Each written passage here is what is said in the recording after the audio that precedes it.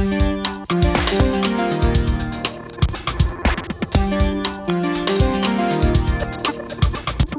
everyone, this is a data Enrico here. This is a Data Stories special edition directly from Atlanta. I'm attending the BIS conference, formerly known as BIS Week conference, and I am here with Robert Kosara. Hi Robert. Hi Enrico. It's great to have you here on the show again. Thank you. That's fantastic. I have to say that I'm planning with Moritz to have you on the show once again after this one.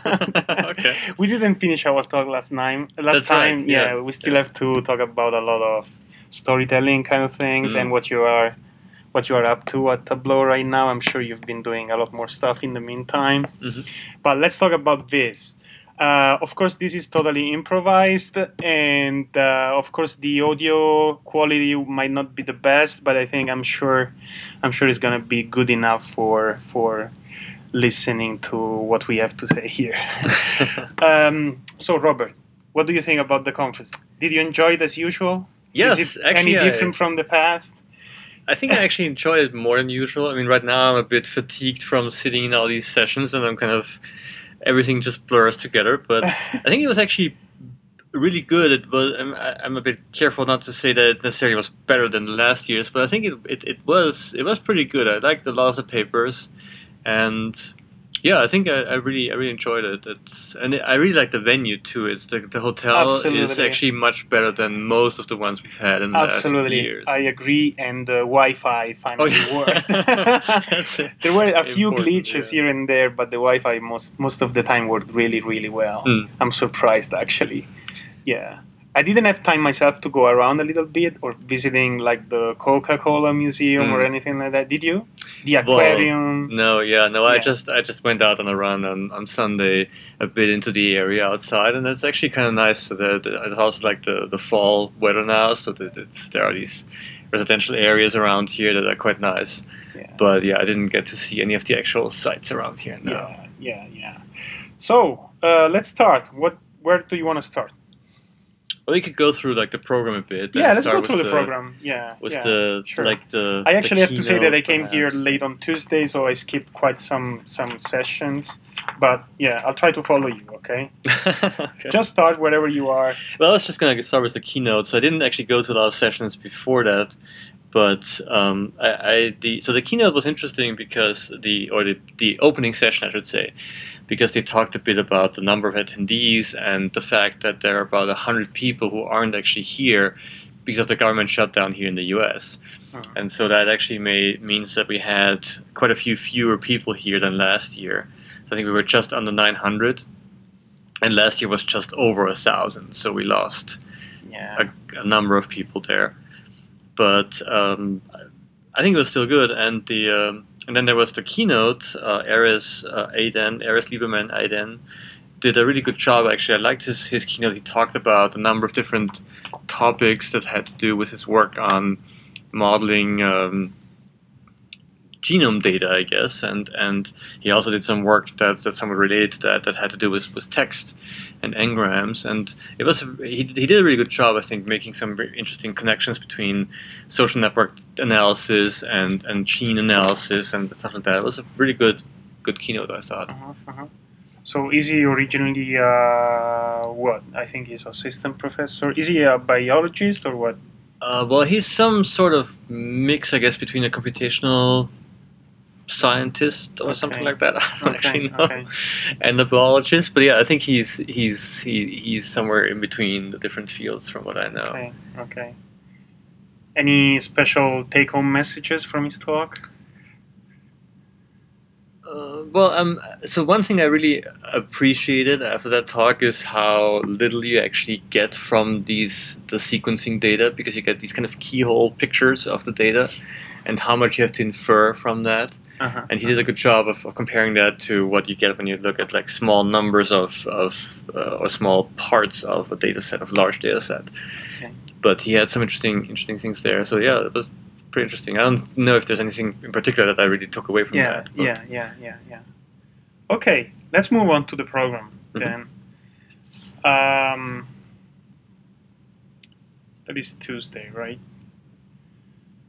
So In which session were you? So I was in the VAST session because I was chairing that one. Okay.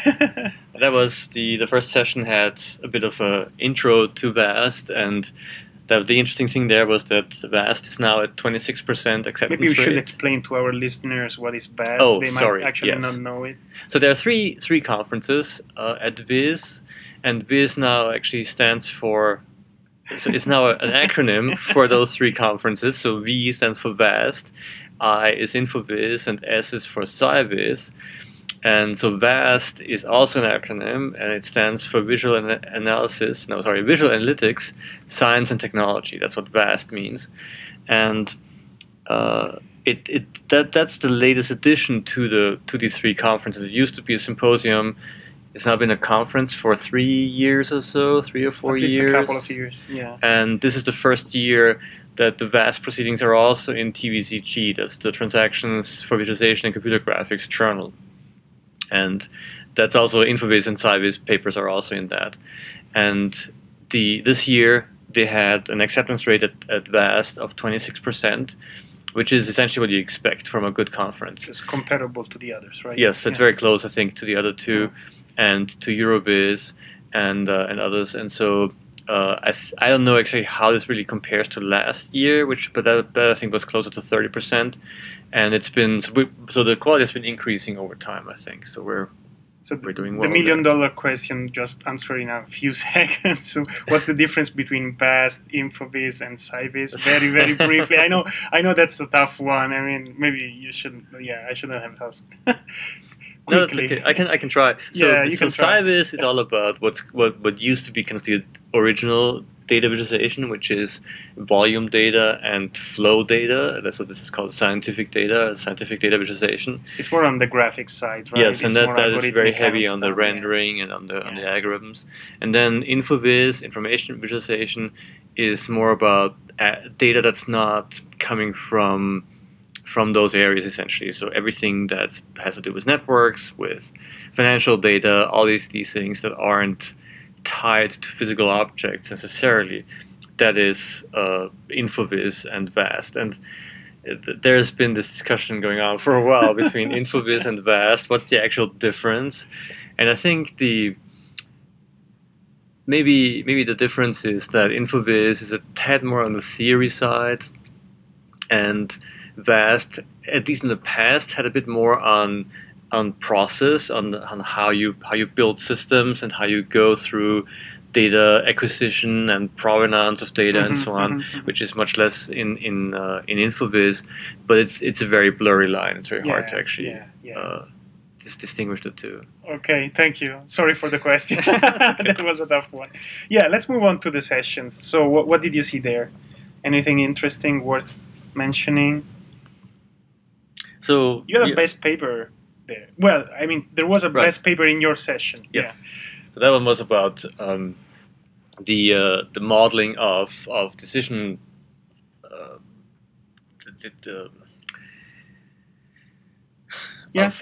Basically data to support decision making, essentially, and kind of high level modeling and how to show the model versus the data and so on. That was a pretty interesting paper.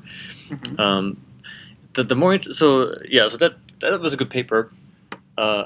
Some of the more memorable papers, or the ones that were more interesting for me in particular, were more on the InfoVis side, I guess. In particular, Michelle Borkin's paper on memorability. Yeah, let's talk about was very that. interesting. That's an interesting one. Yeah. So, I don't know. Do you want to go, or do you want me to talk about it? Yeah, I think if I remember well, the paper on memorability is an experiment trying to understand when a chart is memorable, right? And why. And if I remember correctly, they have an interesting experimental setup where they experimented with thousands of existing charts and infographics taken from a big database that I think they have built on their own, right? Yeah, I think so, yeah. Yeah, kind of like 6,000 charts, something like that. Mm-hmm. And then they set up an experiment on Mechanical Turk.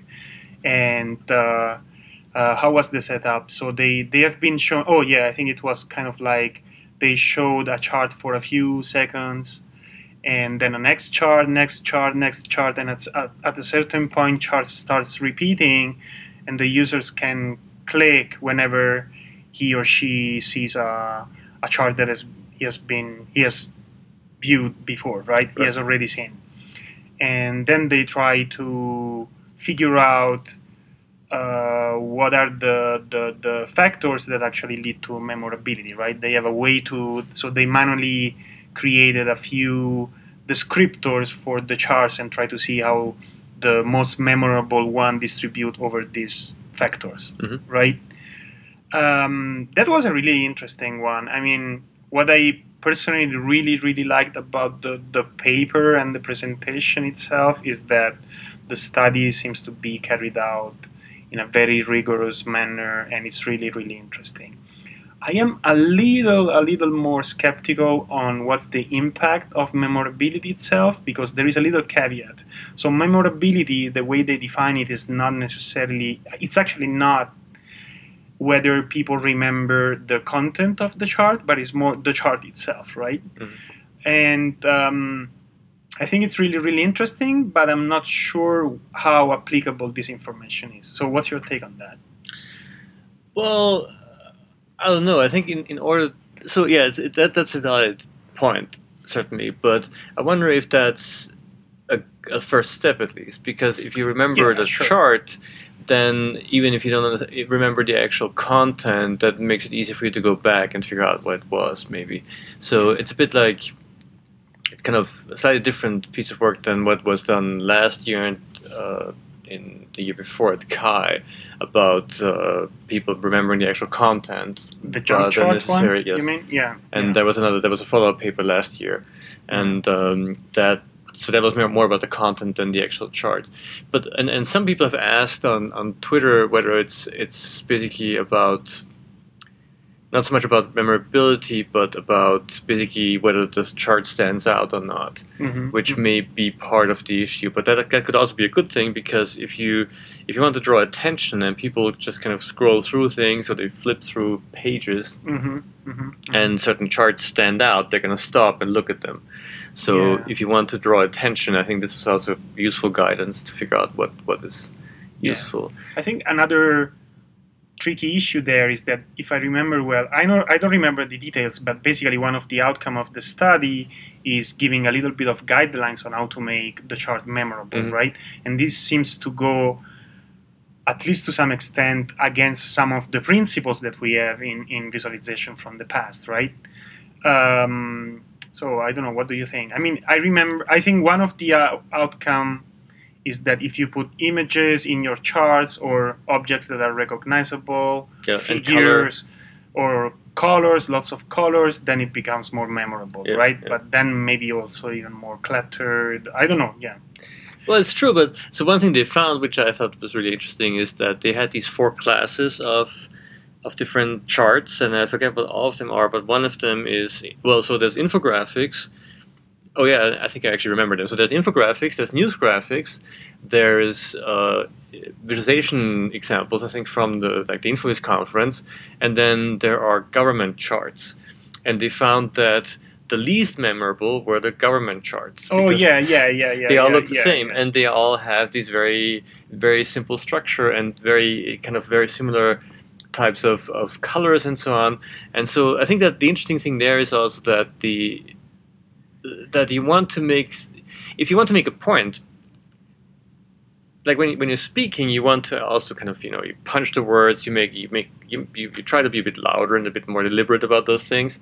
And it's similar with a chart. If you're trying to make a point about something using visualization, perhaps you want to stand out, and you want to make it look a particular way. It doesn't mean it has to be lots of chunk in there, or there has to be a lot of graphics necessarily, but maybe you want to have a bit of a unique color scheme, or something like that, to just make it stand out a bit so people actually remember it. Otherwise, if you see 15 similar bar charts, they all blend together. You don't remember what they actually were. Yeah. And I think the charts coming from scientific papers were second place there, right? Right, scientific papers, that was it. Yeah, scientific papers. Yeah. And these look pretty clean, right? I mean, the first one, infographics were lots of clutter, but the second Right. one was quite clean and still Mhm. quite memorable as well. Right, So right. probably reconciling these two kind of things, it's an interesting further kind of Mhm. work and research, right? Yeah. And I think we also have to mention the dinosaur kind of meme. That was fun. That took on a bit of a life on its own, of its own, yeah. Yeah, you want to explain what, Oh, what so that was? Yeah. there was one of the examples that Michelle showed, I think, had a dinosaur in it, and that was kind of her example for putting memorable or recognizable images into a chart. And then people started doing that in their talks to say, this is an important point. included, right? So here's a dinosaur. Yeah, actually, well, so I stole that idea from Daniel Fisher. He did that in his talk. And so I Googled for a dinosaur picture and said, put this in there as well, just to Yeah. make it fun and more memorable. Yeah, that was a lot of fun. Yeah, but let's move on the same sessions there were. So I have to say that this was the session on storytelling and presentation.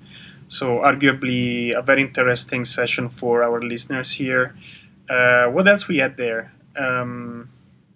So we had Sketchy Story from, I think, mostly people from Microsoft Research here, right? Yeah, so that paper was about basically creating infographic style visualizations very quickly by sketching and then having the system use those sketches to show data in different ways, using bar chart type things or circular charts. They're like a bit like donut charts and a few other types, and just quickly sketching those and laying them out on a large display, I guess. Yeah.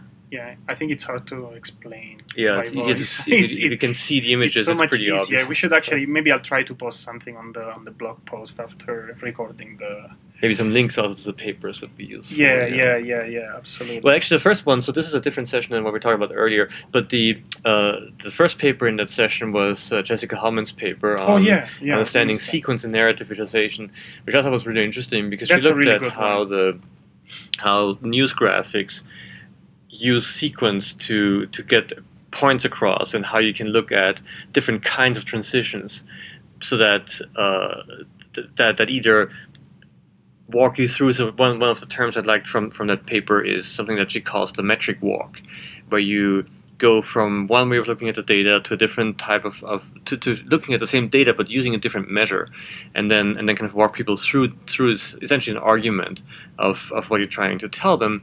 And then also there's a thing about how there are different transitions that basically try to minimize the change, so you can see the same thing from kind of different sides and walk through the story that way. So there was lots of interesting stuff in that paper. Did they define something like change cost, if I remember well? Yes, Some kind of cost. Yeah, that was really interesting. I think what is interesting there, again, I think it's how they integrated different pieces of research there. So they've been coding a very large number of examples to try to tease out what are the main factors in coming up with useful sequences, right? Mm-hmm. And then they also built some software on top of that, right? Am I right? No, or a library. I think they have a library or something that actually tries to suggest what's the best sequence given an existing sequence. Okay. Yeah. I don't remember that. Yeah. I think there is also some software built on top of that. Mm-hmm. Really interesting work. I really like that one. And useful. I think it's really useful. Oh, yeah, so, absolutely. Yeah. What else? Oh, then we had this one on using concrete scales, a practical framework for effective visual depiction of complex measures. I know that you had some little concerns with this one.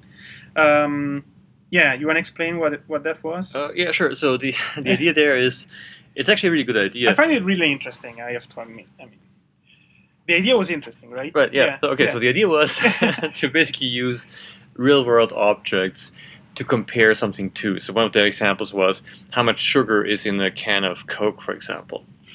So they would show the actual sugar amount in terms of sugar cubes. They would actually depict it like that.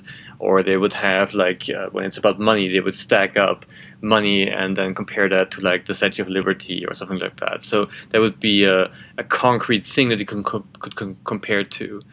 And that's a good idea. I don't argue against that. The thing that I had a problem with is that when you there's a certain limit to the size that you can depict, because it works well for small things and for like the sugar cubes because you can relate to those. But when they compare things to like the Statue of Liberty, or another example that they used is a graphic that has like an image of the globe of the Earth, and it has all the water in the ocean as a sphere sitting on top of Europe, basically. And I just have no idea what that means because I don't have a sense of how big Europe is and how big in terms of something I can relate to. That just doesn't make any sense to me, and because it's just way too big. And then you have a sphere on top of that that is roughly the diameter is roughly that of Western Europe, and that just doesn't really that as a sphere is just not a concept that I can grok. So I just didn't. So I feel that there is a certain limit to what you can depict using concrete scales because it just goes way outside your actual experience, and then you get to the point where it doesn't actually make any sense anymore. Yeah. But so that's my concern. But otherwise, it's a really good paper, and the presentation was actually very funny because they did some really clever things there with actually using some physical objects to show stuff, and that was pretty well done. So Yeah, it was a kind of a little show there. Yeah, it reminded me Nigel Holmes when he did this Tapestry. Tapestry when he actually came. How was it? So he wanted to show the length of the longest jump at the Olympics, right? Yeah, so 29 feet and a bit. Yeah. And he had like a piece of string of that length to show how long that actually is, because just that number isn't something that you really can, even if it's a very easy number, but it's actually not something you can really easily depict or picture in your head. And so he actually showed it as an actual length. That was pretty cool. Yeah, and I have to say that this reminded me that depiction in the real world, when you see these things in your own physical space, then it really makes a big difference. Oh, yeah. Right? Mm. Yeah, cool paper anyway. Mm. Then we had what? Visual sedimentation was cool as well, right? Mm-hmm. So if I remember well, the idea of visual sedimentation is to use the metaphor of snow accumulating on top of some objects. So this metaphor is used to deal with dynamic data or streaming data. So how do you deal with streaming data in visualization? And they come up with these interesting metaphors that basically the incoming objects form some kind of it's I don't know how to call it. Oh, that's my computer. Can happen. Yeah, for instance, in one of the examples, they have objects that are falling on top of some bar charts, and the length of the bar charts changes in time. But you can also see these little bubbles accumulating one on top of the other and slowly being absorbed by the bars, right? And then I think they did a good job in showing what are the parameters of this kind of system and how the visualization changes when these parameters change, and they also try to apply the same idea to many different kind of visualization techniques.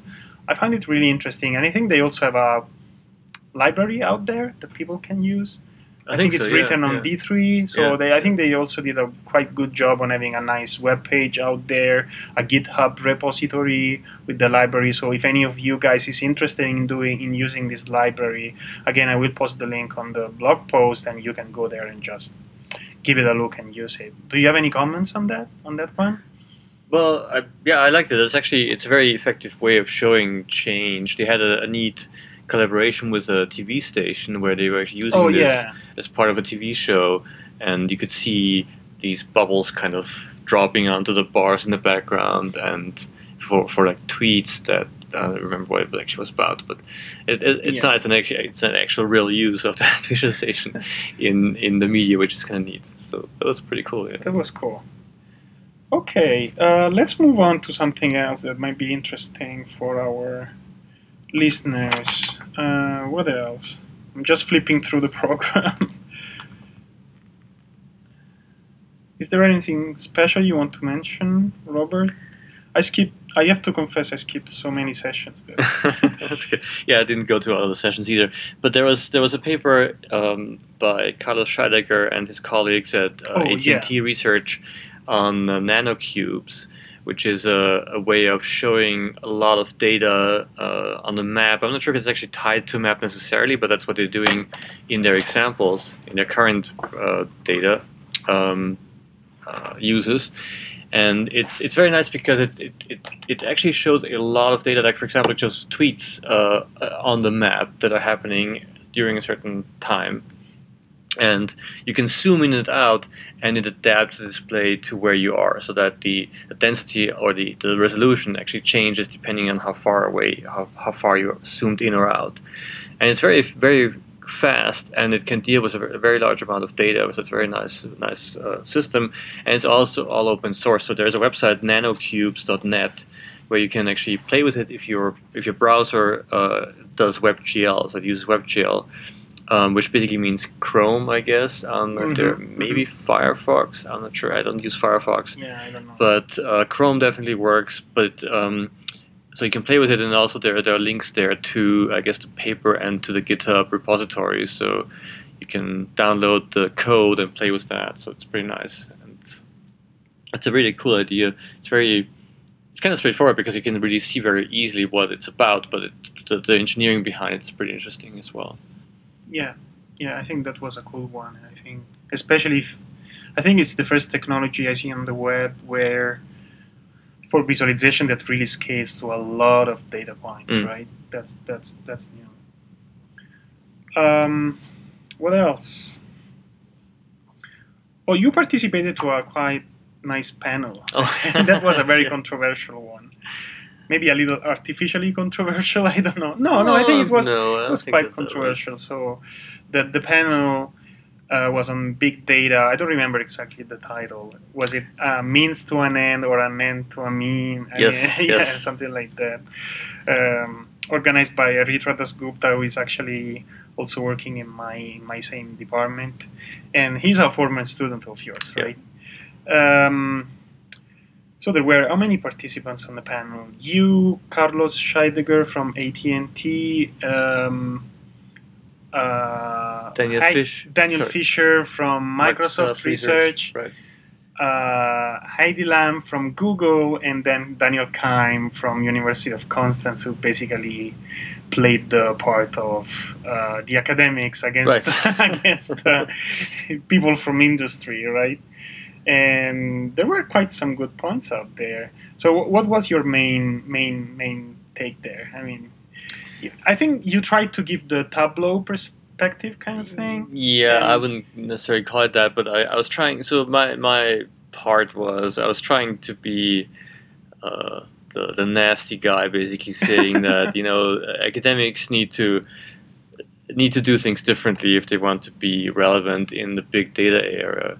And my main 2 points were basically that InfoVis prototypes, the kind of software that people built for research, needs to talk to databases because that's where the actual real big data lives. People don't use CSV files; they have the data in databases, and databases are also useful because they can do a lot of work for you. So you don't, aggregation, which I'll get to in a second, but aggregation can be done through a database. A lot of information about the data can be gotten from the database. And of course you can't, if it's really big data, you can actually have it all in memory, like a lot of InfoVis tools do. They just load in a data file and they expect to be able to do that in memory, which you just can't do if you have terabytes of data. So that was my first point. My second point was to say, well, if you have millions or hundreds of millions of data points or records in a database, you can't just show them all, as individual points, like in a scatter plot or parallel coordinates. You have to actually go and think about aggregation and think about different ways of showing that data than just doing a one-to-one mapping of data point to something on the screen. And that's something that's I think is really, really important because we still see a lot of work that goes essentially one-to-one from data point to point on the screen, or whatever the point actually is. Yeah. And so that's something that I really feel people need to change their thinking a bit. And think more about how to aggregate the data up, how to break it up from the top down rather than from the bottom up. Yeah, absolutely. And if you start thinking about how to interact with that, then it's even more complex, right? Yeah. And I think there were also some interesting discussions on whether we really, is it really a problem for visualization. So should we try to tackle this problem at all, or I think one of the points of Daniel Keim was, well, we still have to solve so many problems with small data sets that it doesn't really make sense to work with super big data sets, which I think it's an interesting point. But at the same time, I think you also answered well. But there are people who really have problems with a lot of data, right? Yeah. And what do we do with them? I mean, it's definitely a big big problem there and not easy to solve. What else was there? I think at some point the discussion was quite heated.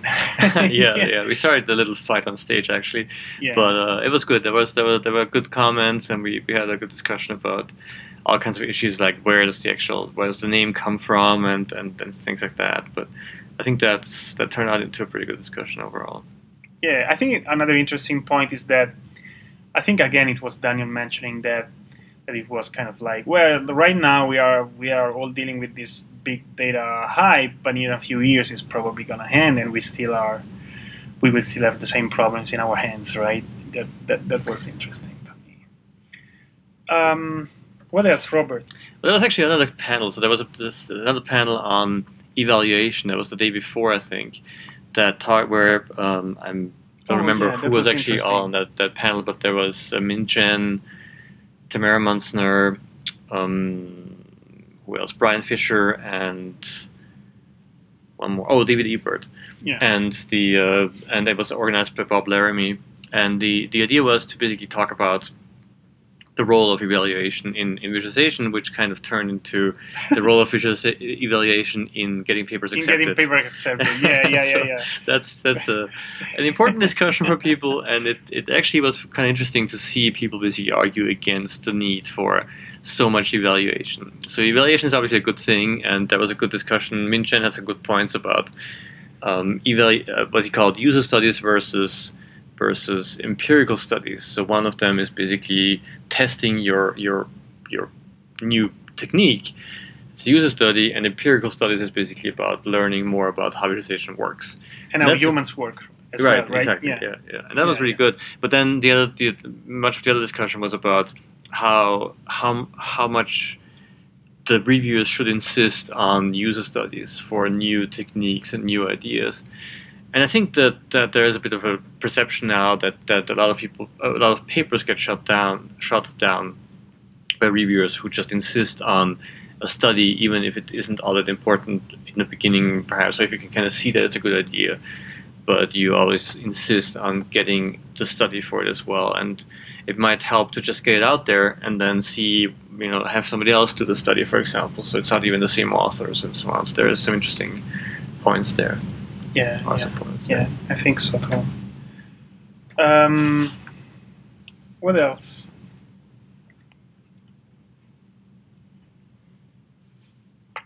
Robert, I'll let you. I'm talking too much.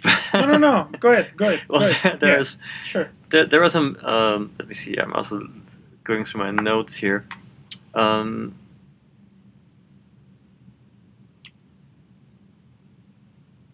There were some papers that we just saw actually. Oh yeah, so there's a paper that was kind of interesting in a somewhat unusual way that talked about how to pick the right aspect ratio for a scatter plot. Oh yeah. And that is an interesting problem. So basically the question is, if you have a certain distribution of points that you want to depict in a scatter plot, should that be a square or a rectangle? How long versus how wide? Maybe how it should be higher, like taller than wide, or the other way around. And that paper had some interesting. Well, the presentation was interesting because that's obviously an important question, and they had a technique that's based on the Delaunay triangulation of the points, and that has kind of a bit of a recursive kind of nature because they have to basically scale it, triangulate, see if certain criteria are met, and then change it, and then see if the triangulation changes or not. What was interesting is that they mentioned that there's a study apparently that says that when you give people points that are distributed on a piece of paper and ask them to draw lines between them, that 98% of the lines that people draw are actually Delaunay edges. Oh yeah, that was a So, cool one. Yeah. I did not know that. That was really interesting. I didn't realize that Delaunay triangulation was so close to kind of the natural way we think about edges. That was Did you pretty try to interesting. search for the original paper? No, but I mentioning think that? there's probably a reference in the paper, I would Okay, assume. I yeah, haven't actually yeah. looked at it, but that's a note I took, and I figured that would be really interesting to follow up on.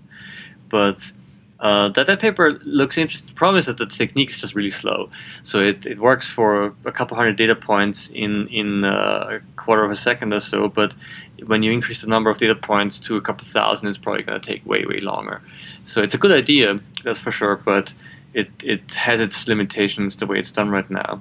But this idea of picking, there were papers in the past on how to pick the aspect ratio for line charts, and they're probably going to be more on different kinds of visualizations and picking more of those parameters for those.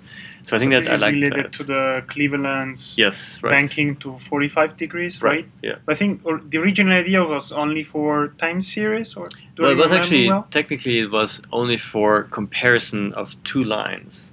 Okay. So the original study wasn't actually about the whole chart. It was more about what if you have two line segments and you want to compare their slope. Okay. And there was actually a paper last year or the year before that talked about some limitations in that study and actually showed that the 45 degrees is not actually the actual correct interpretation of that study, but that's kind of what's stuck.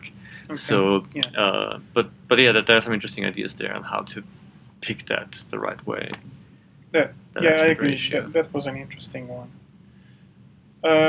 There is another one I want to talk about from a later InfoVis sessions on time trees and graphs. Have you seen this one, this Diff-Any, about animating or comparing graphs? Have you seen that one? No, I didn't see that. I thought that was a really interesting one because this is basically a user study kind of work. They try to, so the problem that they try to address is if I have something as complex as a graph with nodes and edges connecting points, and this graph changes in time, what's the best way to represent that? And some of the obvious solutions are having things like small multiples, or turn these charts into difference charts, where basically every single chart represents the difference between one point in time and the previous one, or having some sort of animation. So what these guys did was, first of all, defining all these different solutions and also trying to combine these solutions. So if you want to see how a graph changes between 10 different data points in time, there might be some kind of changes that are better perceived with showing the difference, or showing an animation, or showing a small multiple, and so on. And they ran a few studies on top of that, and I thought it was really, really interesting. Not necessarily the most solid thing I've seen around, but I think that was interesting, at least in the way they try to lay out the design space there. And I think this could also be extended to many other kind of cases, at least to some extent, because every time you have something complex on the screen that is changing over time, you don't have too many choices. You either animate it, or trying to figure out how to depict the difference, or you have some sort of small multiples. And the idea of integrating these things together, I think it's an interesting one, a very interesting one. What else, Robert? Well, those were the ones that I found really interesting. There was one that was actually kind of unusual today, that talked about how you lay out hierarchical data tables. Well, not tables as such, but in the end it was tables, but he talked about these forms, these very kind of old-fashioned forms where you fill in certain fields, but the actual technique is more for showing the data, I believe. Maybe I'm wrong.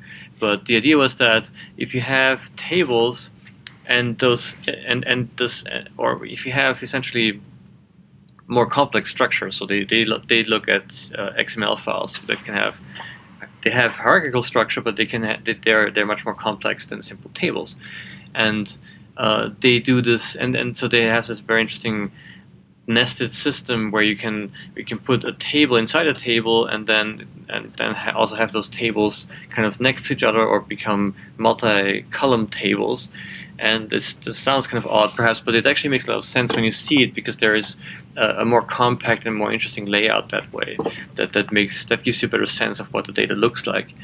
And this is used for very kind of textual or like mixed data sets. So where you have, like they were looking at course descriptions, where you have a list of, you have a title and maybe a description of the course, and then you have readings, and you have exams, and you have assignments, and you have, like, for each assignment you have a number of points you get, and a bunch of other things.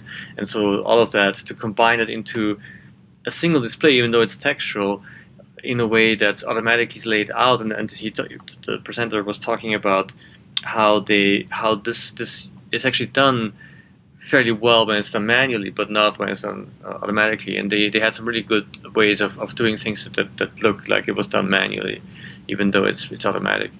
And that was actually a surprisingly interesting paper, even though it wasn't actually visualization as such. It was more like layout of a data table. Okay. And I just noticed that we didn't mention at all the best paper, and I have to confess that I didn't give a look to it. I don't know.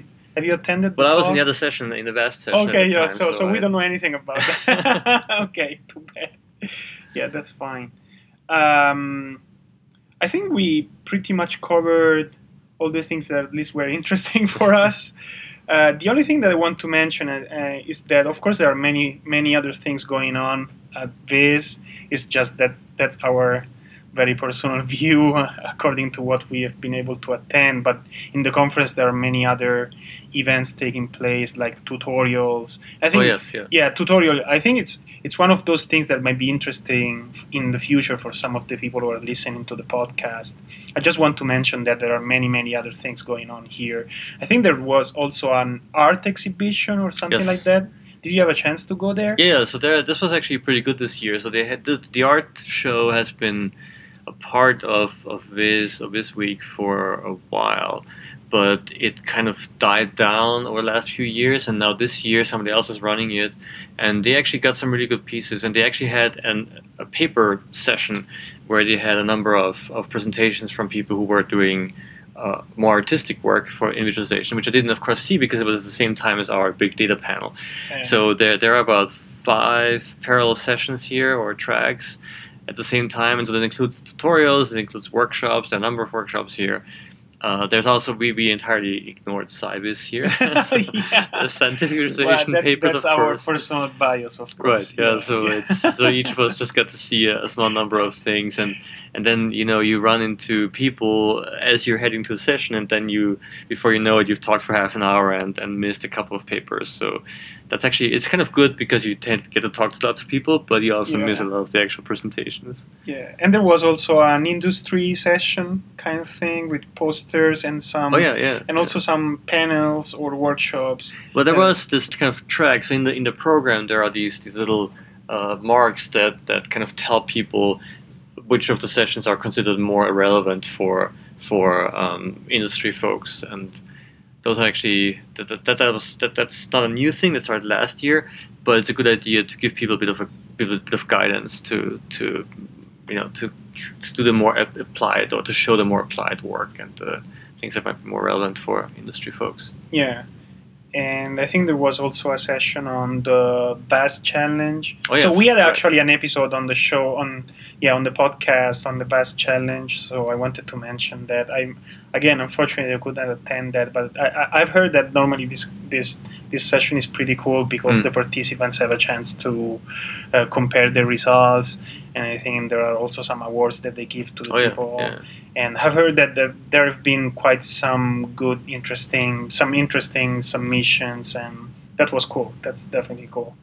Oh, another session that I also missed was VizLive. Oh, VizLive. We should mention that. Yeah, unfortunately, I missed that too. Yeah.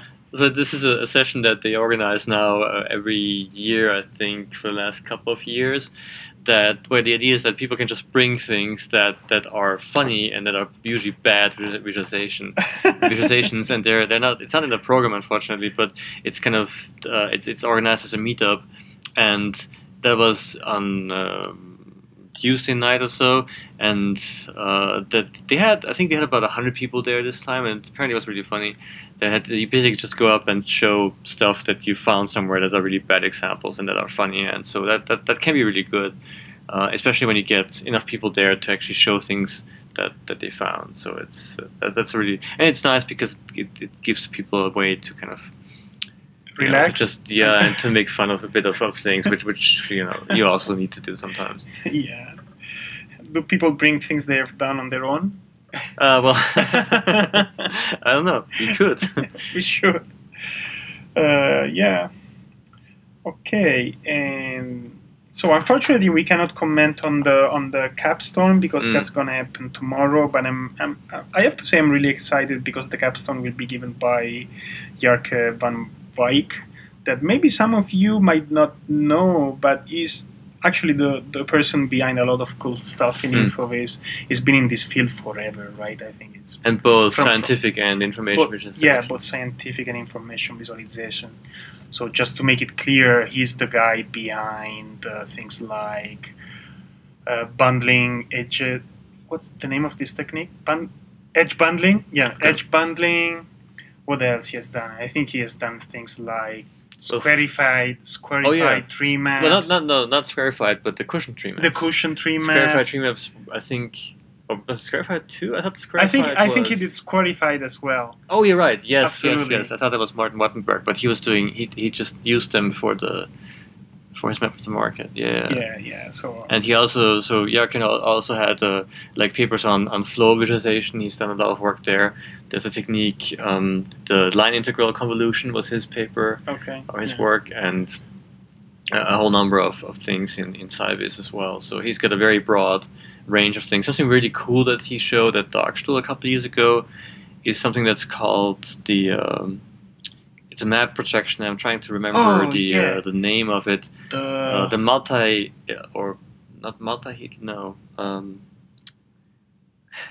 It's got a very clever name that I can't remember.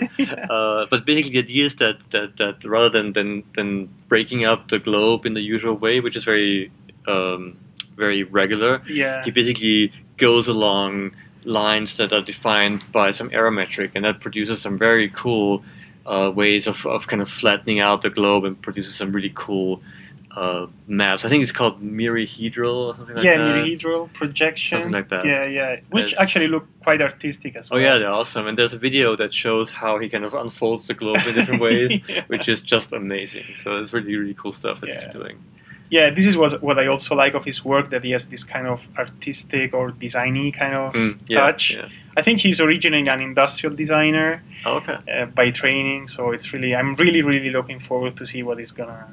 At some point he had this tree visualization paper that was called botanical tree. Oh yeah, botanical tree. Which was like trees, that looked like actual real trees. It was pretty cool. Yeah. There are lots of stuff that he's done, so it's gonna be fun. And he's a really good speaker. He will be really fun tomorrow. Yeah.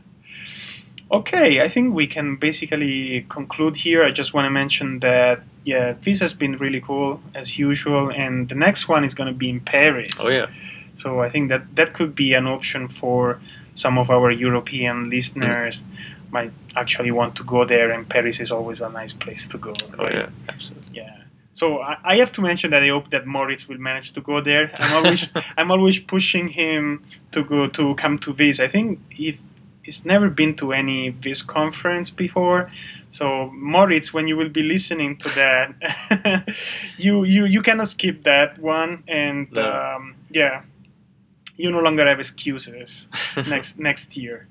Well, Robert, thanks a lot. That's been a great help. It's really, I'm really happy to have you on the show again. And as I told you at the beginning, we want to have another session with you sometime soon. Sure, absolutely. I'd be happy to. Okay, thank you. Thank you. Bye-bye. Bye.